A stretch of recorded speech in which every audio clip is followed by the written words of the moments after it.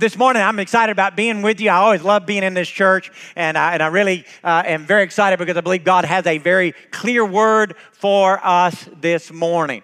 Very familiar passage of Scripture we're going to start with this morning in 1 Samuel. If you have your Bible with you and you want to turn there, we certainly encourage that. Want you to do that. 1 Samuel 16.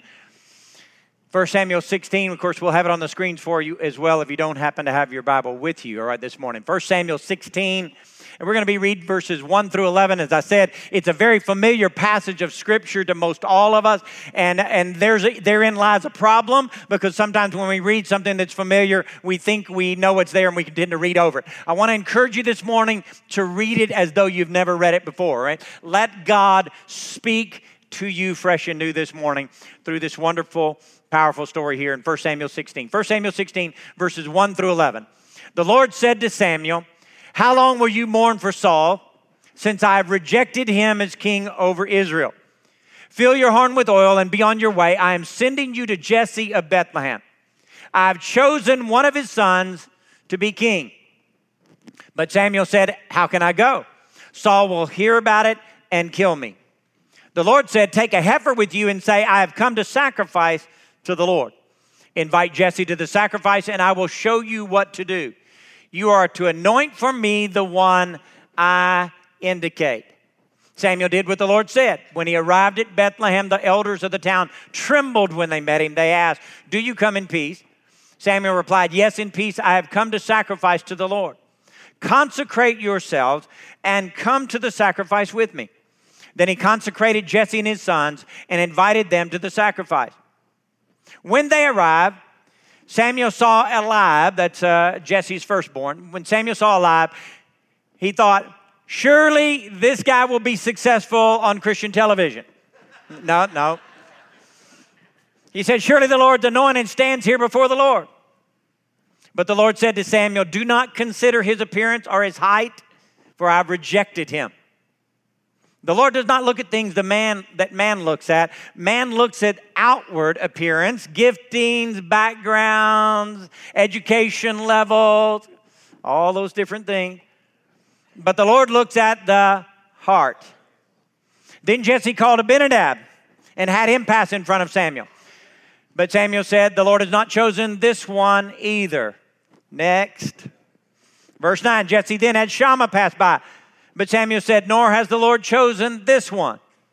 Jesse had 7 of his sons pass before Samuel, but Samuel said to him, the Lord has not chosen these.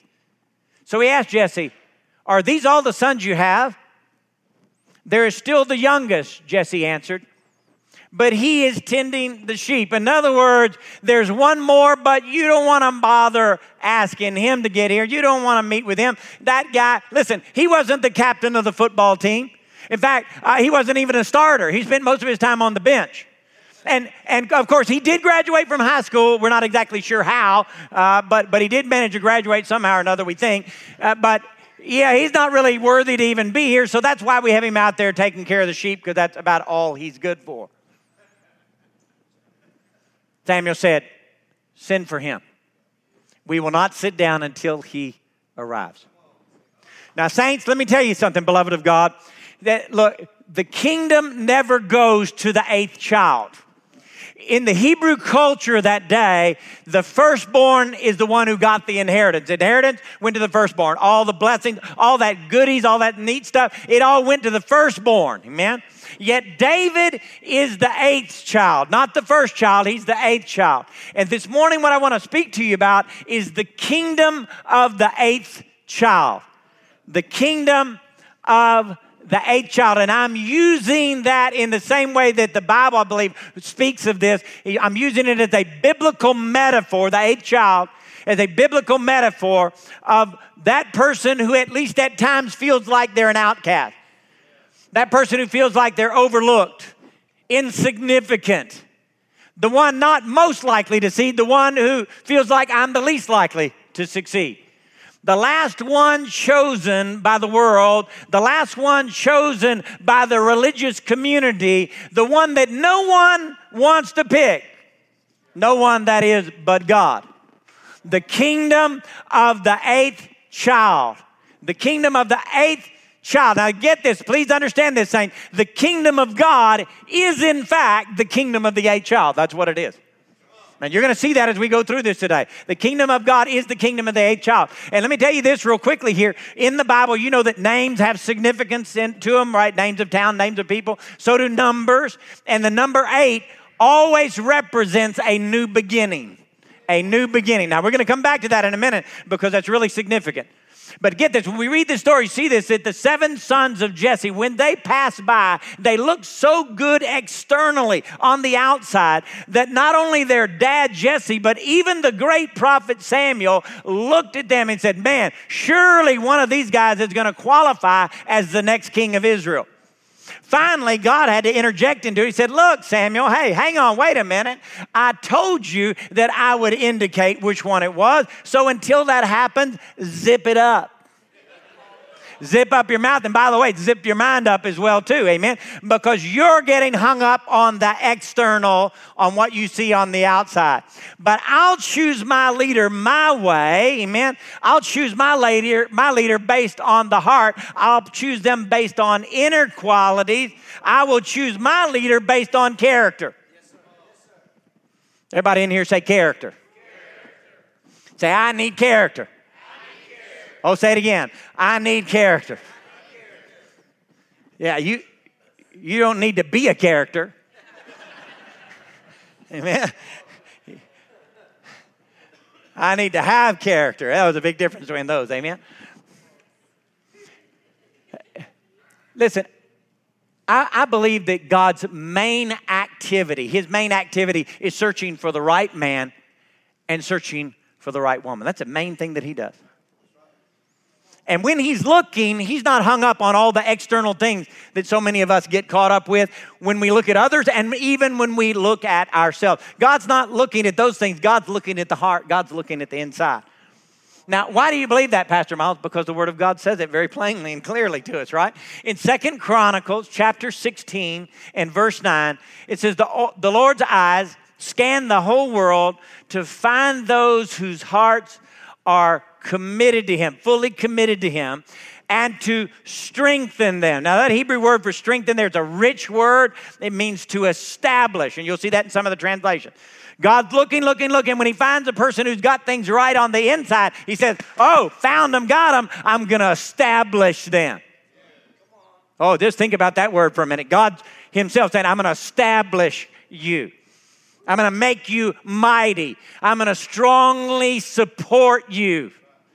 I'm going to build you into something amazing that's going to cause you to be amazed and others around you to be amazed.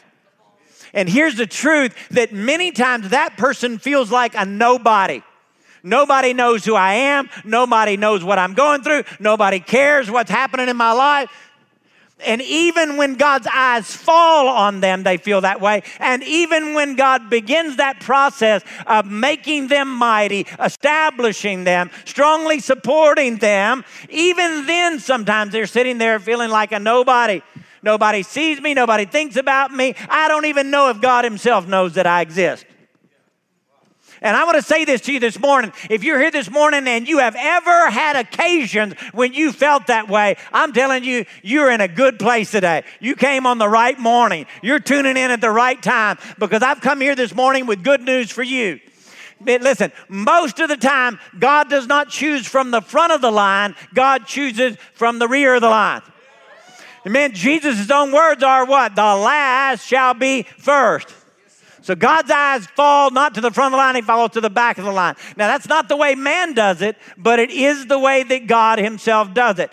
God is looking at inner qualities. He's looking for inner qualities. He's not looking for Johnny Handsome or Betty Talented. Amen? He's looking for the inside. God is committed, hear me, God is committed to character, not to gifting. Now, that's so important. I'm going to say it one more time. God is committed to character, not to gifting. Listen, saints, gifting is just that. Man, it's a gift that's given to you. That's why they call it gifting. Duh. Amen. There's a light bulb moment there, wasn't it? Wow, what a revelation insight. That's why they call it gifting, because it's a gift. You didn't do anything to deserve it. That's salvation. It's a gift. You didn't do anything to deserve that. You can't earn that. Guess what? Giftings that you have are the same way. You didn't do anything to deserve them. You didn't earn those. God gave them to you. They're just a gift. And some of you in this church, you know that for over 25 years now, one of the main things that I do is preach and teach in different pastors' conferences across this nation and other nations of the world. And one of the things that's very common when you do pastors' conferences, they'll have a Q&A session, usually towards the end of the week. And so, I remember in the beginning when I first started doing these, I thought, boy, I'm getting a little nervous, these Q&As, because somebody's going to ask you a question that you've never thought of before. After a while, you figure out, they ask the same questions all the time. And here's one that they do. Nothing new under the sun, Solomon said, right? And so, here's one of the ones that you get asked almost every single time, and almost always it's a young pastor. And they say to you, Pastor Myles, question for you. How is it that you can maintain a humble spirit when God gives you a big gift, like a big preaching gift? You have this big gift to preach. How do you stay humble? And I said, well, that's really simple. You have to remember what it is. It's a gift. Come on, it's a gift. How can you get arrogant, prideful, big-headed about a gift? You didn't do anything to deserve it. God just gave it to you. Amen? Yeah, so God can give that gift to whoever he wants to. Amen? I mean, God could have given his gift to me to preach, or he could have given it to a jackass. Amen? Don't get offended. That's a Bible word. Come on. God could have given that preaching gift to me, or he could have given it to a jackass, and I'll let you figure out which one he should have gotten it. Amen? All right. Gifting is a gift. Man, you didn't do anything to deserve it. Character, on the other hand, comes from making right choices. Amen. Come on, making right decisions. It's choosing to tell the truth all the time. No matter what the situation is, I tell the truth, especially when it gets me in hot water. It gets me in trouble. I know that up front, but by God, I'm going to be a truth teller all the time. Amen. That's character. Come on. Being on time. That's character. Ouch. Somebody out here said ouch on that one, I know. Come on, let your yes be yes. You said you're going to be there, then be there. All right? And when you go to work hard. Work hard. Come on, that's character. Give it your best. Amen? Well, Pastor Myles, you just don't know my boss. I don't need to know your boss. Man, when I worked at American Express, I had all kind of bosses. Some were phenomenal and some were horrific. Amen? And I can tell you this, as before God, I did not change my work ethic one bit. I didn't give any less for that bad boss than I did for the good boss. Because, I figured it out a long time ago. I don't really work for them anyway. I work for Jesus. And I'm not here at work to evangelize. Did you really say that? Yes. Yeah, I mean, what? I'm there and I'm evangelizing. Hey, you're stealing time from your boss. He paid for your time. You evangelize on your lunch break. Amen? You evangelize after hours on the weekend. All right? Stop using his time that he paid for you to do that. When you're on his time, evangelize by your character. How about that? Amen? Come on, that's character. That's making right choices. How about this one? Respond to authority in the right way. God has sovereignly ordained different authorities in your life, your parents, come on, church leadership, those that you're under at work. Well, that boss, again, come on, don't go there with me. Listen, I remember 6 months ago when you were up here in front of everybody at church saying, oh, God gave me this job. Well, he gave you that boss along with that job, didn't he? Yeah.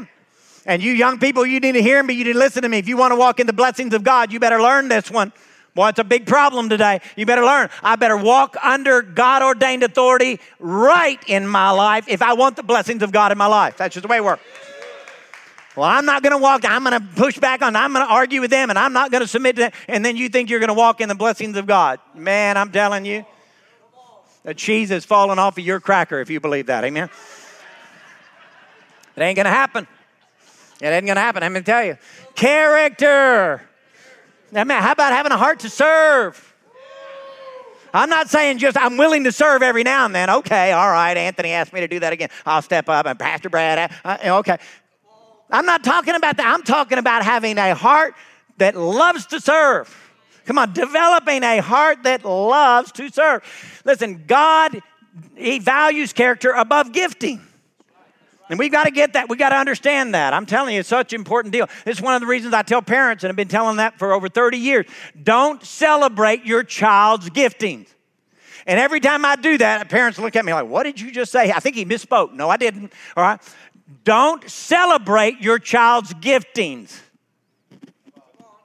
Help them discover their giftings and help them develop those giftings, not just for themselves, but primarily for what God can do for others through them, right? But don't celebrate those giftings. Instead, celebrate their character. Oh, come on. Celebrate their character. When they do their chores, those things that they're supposed to do on an ongoing basis in your household, when they do them and do them well, celebrate that. When they do things that they weren't even asked to do. Come on, they just showed initiative, just saw something that needed to be done and jumped in there. Celebrate that. When they get mistreated by other people and respond the right way in a godly way, celebrate that. Amen. When they do things with excellence, the excellence of God on what they do, celebrate that. Celebrate their character, not their gifting. This is such a huge problem in the day in which we're living today. Too many people out there with lots of talent, but not much character. A lot of talent, but not much character. What a problem. And listen, do you understand this? That gifting can be a big problem to you. The bigger your gift is, the more likely it can be a problem for you. Oh, I need more gifting. That's probably not a good idea for you to pray that. Amen? Not unless you've grown a lot in the Lord and gotten really discipled well and got a lot of His character in you. Gifting can cause me a problem. Oh, absolutely. Let me give you one of them real quickly. You know what? Especially if you have a big gift, you can get promoted beyond what your character can handle. That big gift will get you promoted to a place where you're going to be the next crash, boom, failure that we're going to see in the church. And we don't need more of those. Amen? How many of you can wave your hand at me this morning and seen enough of that? Amen? We don't need more of those, all right? So I can tell you this, for over 30 years, there's not a week in my life that has gone by that at least once, usually it's a lot more than once, but at least once during that week where I haven't prayed, God, whatever you do, please do not promote me beyond what my character can handle.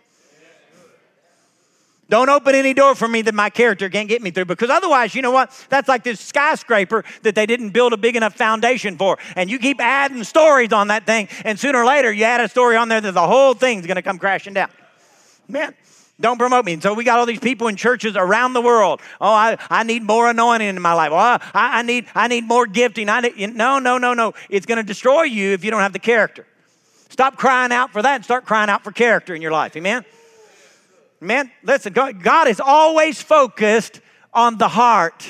God's always focused on those inside things. And sadly, so many times in the church of Jesus Christ, we have become like Jesse, like Samuel, where we sometimes overlook people. We look past them. You know why we do? We look past them because they're not poly pretty. Amen? They're all messed up on the outside. Now, inside, God's got a hold of their heart, and He's changing them, and it's a wonderful thing. But on the outside, it hadn't yet showed yet, and they're still kind of messed up out there. I remember probably about around 20 years ago, 20 years ago, we had a service in Wharton in our home church, in our network, and we had altar call, and we had a bunch of people came up that morning across the front, and so a lot of us were praying for multiple people, and I started praying for different ones, and I walked down about the third or fourth one I prayed for that morning, young man, late 20s, first-time visitor to our church. And I walked up, started to pray for him, and as soon as I reached my hands out towards him, you know, he got his head, he closed his eyes like that, and I started to pray for him, and God said, "Don't you touch him."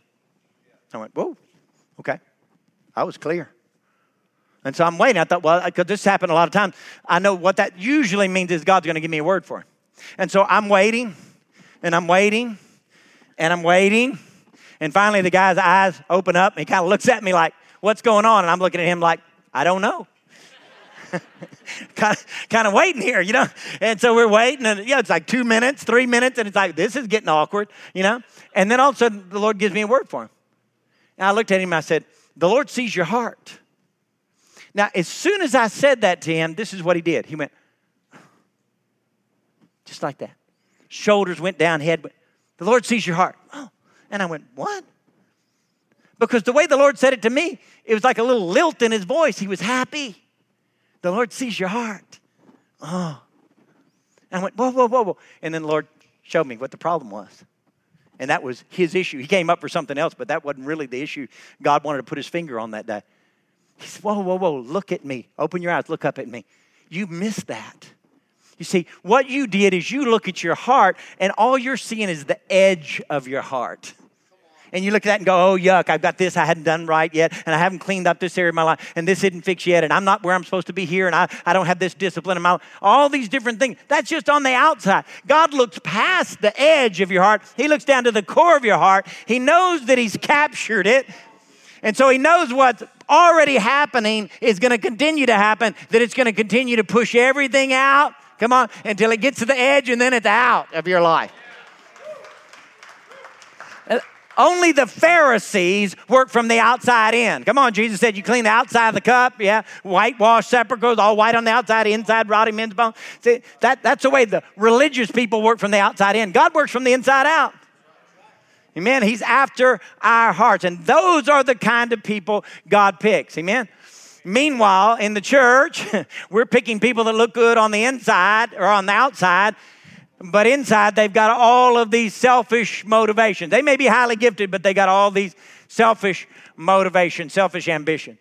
And I'm telling you, as long as all of the decisions that are being made, they agree with, and they're happy with those, and they're kind of opening more doors for them to do what they feel like their ministry is in the church. Oh, everything's wonderful. Oh, this is the greatest place. Oh, my God. But then when decisions start going in a way they don't agree with, or it limits them and what they believe is their ministry in the church, I'm telling you, those kind of people will turn on you in a New York second. They'll become meaner than a rattlesnake with menopause. I'm telling you. Amen. Yeah, and they'll turn on you. Come on, they will bite you and they will hurt you. Amen. Been there, done that, got the t-shirt and the scars. Amen. Men choose from the outside.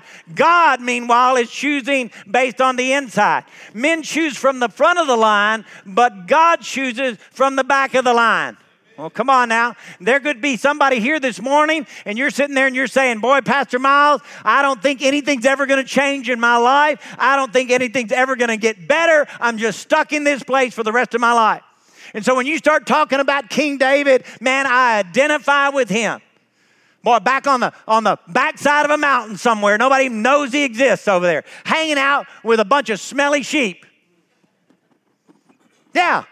Come on, can you imagine that? But David is back there, and he is being faithful to do what's before him, what God has put before him.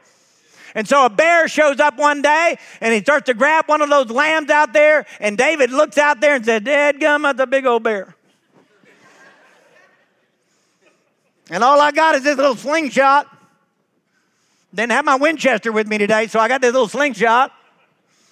And that's a big old bear, and the more I look at that sheep, I remember that. That's one of those sheep that's been giving me a hard time anyway. Hey. Bears got to eat too. You know, come on, I mean, hey. No, that isn't what he did, is it? Come on. And that isn't what he did when the lion came. See, he's faithful. And I'm here to tell you this morning, if you feel like that, you stay right there on the backside of that mountain.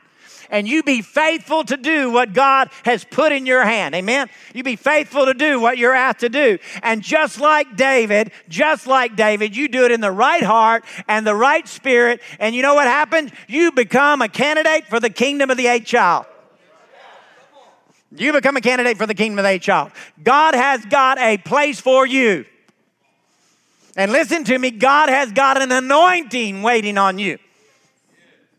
Did you notice that in the passage we read from 1 Samuel 16? David wasn't even invited to the prophetic conference. But there's an anointing waiting there for him. It's got his name on it, and God isn't going to let anything move until that happens. Amen? Oh, yeah, come on. After the 7 rejects pass by, the prophet Samuel says this in verse 11, are these all the sons you got? Because I'm going to tell you something, Jesse, if you ain't got any other boys, I'm in trouble. I missed it. Now, here's a good question. Why did the dad, Jesse, leave David off when the prophet of God said, bring all of your sons there? Oh, that's a lot there, isn't it? But this much we know for sure, David got snubbed by his own dad and by his own brothers. He did. Rejected. Set aside by them. But while the proud sons of Jesse were passing by the prophet of God, God's eyes were not on them. God's eyes were focused on the backside of the mountain. Amen. God's eyes were focused on the back of the line, on the one that had been overlooked and overlooked and overlooked and overlooked again and again and again in life. God's eyes were focused on the 8th child, not the 1st child or the 2nd child or the 3rd child. God was focused on that one whose heart was perfected towards God. Amen? Not that he was perfect. He certainly wasn't. But his heart was perfected towards God. And when the dad finally mentions that there's one more, boy, I'm telling you, if you can kind of get yourself into this story and kind of get a sense of what really happened there. I'll tell you, when he mentioned that there's one more, boy, the prophet Samuel, he perks up, doesn't he? He's like, whoa, whoa, whoa. And I don't know how many times I read this, literally hundreds of times, before one day it finally hit me. And I thought, what on earth, how have I missed that all these times? Did you notice what he says in verse 11? He says, this is what Samuel said, we will not sit down until he arrives. He didn't say, I won't sit down. We won't. Nobody is going to sit down. You stand right where you are. Nothing's moving. Nothing's happening until he gets here. Saints, get this. Don't miss this morning. God is about to give this nation a new beginning. Oh, man. He's about to take them as a people to a place that they have never been before, a place bigger, better, more abundant, more prosperous, more peaceful, more victory than they could even dream of. He's about to do this new beginning, but everything is on hold. Everything is standing still until the 8th child shows up on the scene. And Samuel says this, the whole program of God, this is essentially what he's saying, the whole program of God is standing still until the 8th child gets here. Nothing is going to move until the right one gets here. And so I'm wondering something this morning. Who's waiting on you? Who is waiting on you? What is waiting on you? What life group in this church is waiting on you? What ministry in this church is waiting on you? Come on. What business is waiting on you? What city is waiting on you? What nation is waiting on you? Oh, well, that's too big. No, it isn't. No, it isn't. Who's waiting on you? What's waiting on you? Listen, there are some phenomenal ministries in this church who are doing some phenomenal things. Oh, my. Amazing. What an incredible house this is. What a great church this is. A wonderful ministry doing wonderful things. But we haven't even scratched the surface in this church of what God intends to do through those ministries. Amen? And once you wake up, Rip Van Winkle, come on, and recognize that you're supposed to be the one who's supposed to step forward and serve there faithfully, then guess what? It won't happen. Listen, there are churches that are supposed to be planted out of this church. There are new beginnings that God wants to do in you. There are new beginnings that God wants to do through you. And it will not happen until you understand that the kingdom of God is not the kingdom of the 1st child. First and foremost, it's the kingdom of the 8th child. And that means you qualify. You need to understand it's the kingdom of the 8th child, and you need to understand that you are who God says you are, not who other people have told you are, not who you've told yourself you are. You're only who God says you are. Start believing what God himself has said about you. I can tell you this, over 25 years ago, I was shocked one day when I got a call. I got a call from a guy. I had met him a few years before. He's a big name in the body of Christ. He's gone to be with the Lord recently. This guy was already like around 72 or so, planted hundreds of churches in different nations of the world.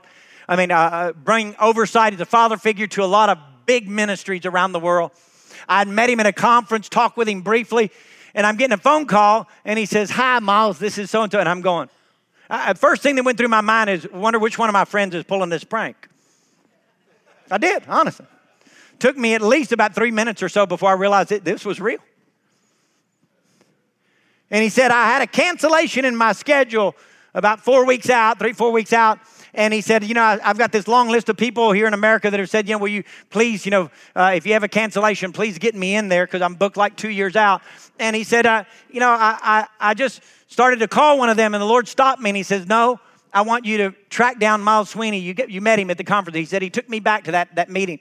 And I sat there and thought, man, I can't remember. The Lord reminded me of your hometown.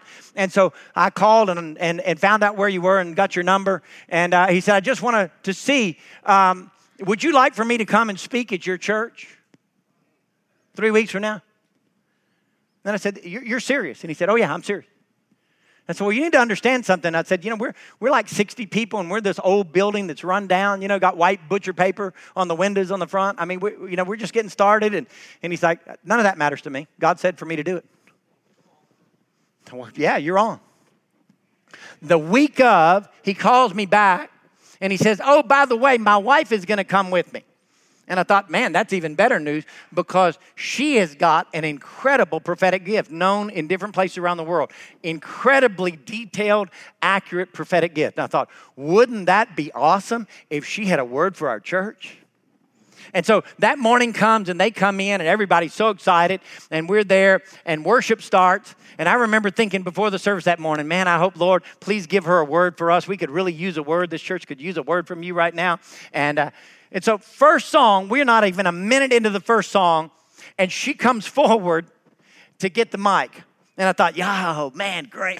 We're going to get a word. She takes the mic, comes off the stage, walks and stands right in front of me, and I went, uh-oh. Oh, don't look at me with those sanctimonious faces. You'd have done the same thing. I'm thinking, what hidden sin is she going to call out in front of everybody here? And she stood there in front of me, and she starts saying, nations, nations, nations. God is saying nations. You're going to touch nations, and you're going to do this in this nation. And then she starts listing these nations. I'm going, man, I don't even know where those are on the map.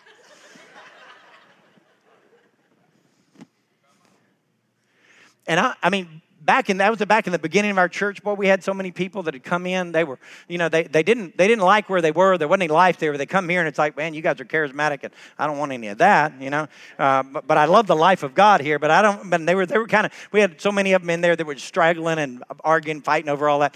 And it's like, oh my God, bunch of hard-headed. But anyway, that's And so, but we were. That was where we were. We had a whole bunch of them that had come in, and these guys are sitting behind me, and she starts saying that, and they are falling, I'm telling you, 3-4 rows, not exaggerate, are falling like cordwood back there. Timber, and no catchers. They're bouncing off chairs, landing on the hard floor. They're just falling. Boy, afterwards we were talking when they said, man, I didn't even believe that stuff was real. But man, I was standing there and all the power just drained out of my body and I couldn't stop myself. I just fell, man. I was like, yeah, I know. And so she's saying these words and it's like, this is crazy. So we go on with the service, and he preaches an incredible message. You have a wonderful ministry. We go home. That afternoon, the sound guy in our church at that time, he calls. He said, I saw her come up there, and so we got the whole thing recorded. My wife and I are writing it down. We're just about finished. We got it word for word for you, and we're going to bring it to you here in about 15 minutes. And I said, oh, man, thank you. So sure enough, they brought it to us. I still never forget it. They put it in a little black folder, little presentation folder, and they gave us that word. Once our kids were real young at that age, at that point in time in our life, and so they were, up and at them and at it, and they finally went to bed, and we got them put in bed. Sally and I went and sat in the living room and got that folder out, and we're reading through this word, nations, and these different nations. We're going, what on earth? This is crazy. What's she talking about, nations? I don't have a passport. And as long as Mexico lets you get in with a birth certificate, I don't need one, man. I mean, what? Nations. It's just crazy. It's just too big. It doesn't make sense. And we'd sit there and look through it, and then we'd put it up, and we'd go to bed. The next night, we did it again. And I still can't remember today whether it was 3 or 4 nights in a row we did that. That next morning, I was in there praying, spending time with the Lord, praying about something I'm sure real important, and God just completely interrupted it. You've been there? Yeah. And he just said, Myles, take that word, stick it in a file folder, and don't pull it out until I tell you. That's over 25 years ago. I've still not looked at it since then because he hadn't told me I could. He said, put it in a folder. He said, the only reason I gave you that word is to begin to stretch your vision for what I am wanting and willing to do through you. But here's the deal. None of that will happen if this week you don't do what I tell you to do this week. If you don't deal with things that I put my finger on, if you don't step forward in obedience to everything I tell you, none of that will happen. Do you understand? I said, yes, sir. He said, and next week, if you don't do everything that I tell you to do next week, none of that will happen. And 3 weeks from now, if you don't do everything in that week that I tell you to do, none of that will happen. I said, stop. I got it. I think it kept going, all right? And this is essentially what he told me and taught me over the next few days. He said, listen, I want you to simply be fat. Be fat. That's it. Somebody say, boy, you accomplished that. Hey, easy. Now, this is what he said. Be fat. Be faithful. Be available. And be teachable. Be faithful. Be available. And be teachable. Amen? Be faithful. Do exactly what I tell you to do when I tell you to do it. Stop arguing. Stop pushing, well, yeah, but God, you don't know. I mean, I understand fully. Trust me, I got it. I mean, you just do what I tell you to do. Stop arguing. Just do it immediately. I want instant obedience from here on out. You read something in the Word, just do it. Stop saying, well, yeah, but maybe that's not for this time. No, just do it. Simple obedience. Radical obedience. Be faithful. Be available. That means your schedule doesn't matter anymore. Mine does. You change your schedule to fit what I want you to do. Stop saying, I don't have time. I wish I could do that, but I can't. No, you do what I tell you to do. Come on. And you make that a priority and everything else is secondary. You be available. And then you be teachable. Be a learner. Always be open. Always be teachable. Be not just a learner, be an aggressive learner. Push yourself. Continue to grow and grow and grow and never, ever stop. Amen? Listen to me, saints. David didn't send in a resume. He didn't go around kissing a bunch of babies so that he could become the next president of Israel. He was just faithful, and he was faithful in the middle of nowhere, but God had his eye on that boy. God had not forgotten him. And then the day finally comes, and the 8th child walks onto the scene. And if you get yourself in the middle of the story, you can get this sense. I mean, David walks up, and it's like God himself in heaven and all the angels. They're up there dancing and hollering. It's happening. It's the day. We've been waiting for this day. We've been working in this guy for so long. We got him right where we want him. And it's about to happen, a new beginning. He's here. He's here. He's the one. And there's an anointing sitting there waiting for him with his name on it. Listen to me this morning. If you have ever felt forgotten, if you have ever felt left out like David, you need to understand that there's an anointing waiting on you. It's got your name on it. It's yours. Galatians 6 verse 9 says, don't become weary in doing good, for at the proper time you will reap a harvest. You will reap a harvest everybody say if you do not give up, if you don't quit, you hang in there, let God have his way, you keep doing what he tells you, you be faithful, you be available, you be teachable, and you keep doing it, and you keep doing it, and you keep doing it, and you keep doing it, and you keep doing it, come on, and you keep doing it, and you keep doing it, and you keep doing it. You know what that verse is about? Galatians 6:9. That verse is for the members of the kingdom of the 8th child. That's who that verse is for. That's what that verse is all about. And listen to me, the Bible is full of them. The Bible's full of them. Moses, who are you? I'm a murderer. What? Yeah, I'm a murderer. I got a sense of what God wanted to do and a sense of the way he might want to use me. And I went out there and tried to accomplish it in my own strength and in my own flesh. And I killed a man. Had to flee for my life. Spent 40 years on the backside of the desert out there with stinky sheep again. 40 years hiding in the wilderness. And then one day God showed up in the form of a burning bush and called me, can you believe it? Called me to be the deliverer of his people. Esther, who are you? I was an orphan. Woo! That's a bad deal today. Back in that day, that's horrific. Big, strike one. And here's strike two, it's even bigger. I'm not only an orphan, I'm a refugee. Have you ever seen pictures of refugee camps even today? Can you imagine what they must have been like back in those days? She's an orphan and a refugee. Said, man, I'm just an orphan. I'm just a refugee. That's who I was. But God saw something in me that I did not see in myself. And he called me to be the one who delivered his people from extinction. Amos, who were you? Well, I was a nobody. I wasn't a prophet. I wasn't even the son of a prophet. I was just a farmer.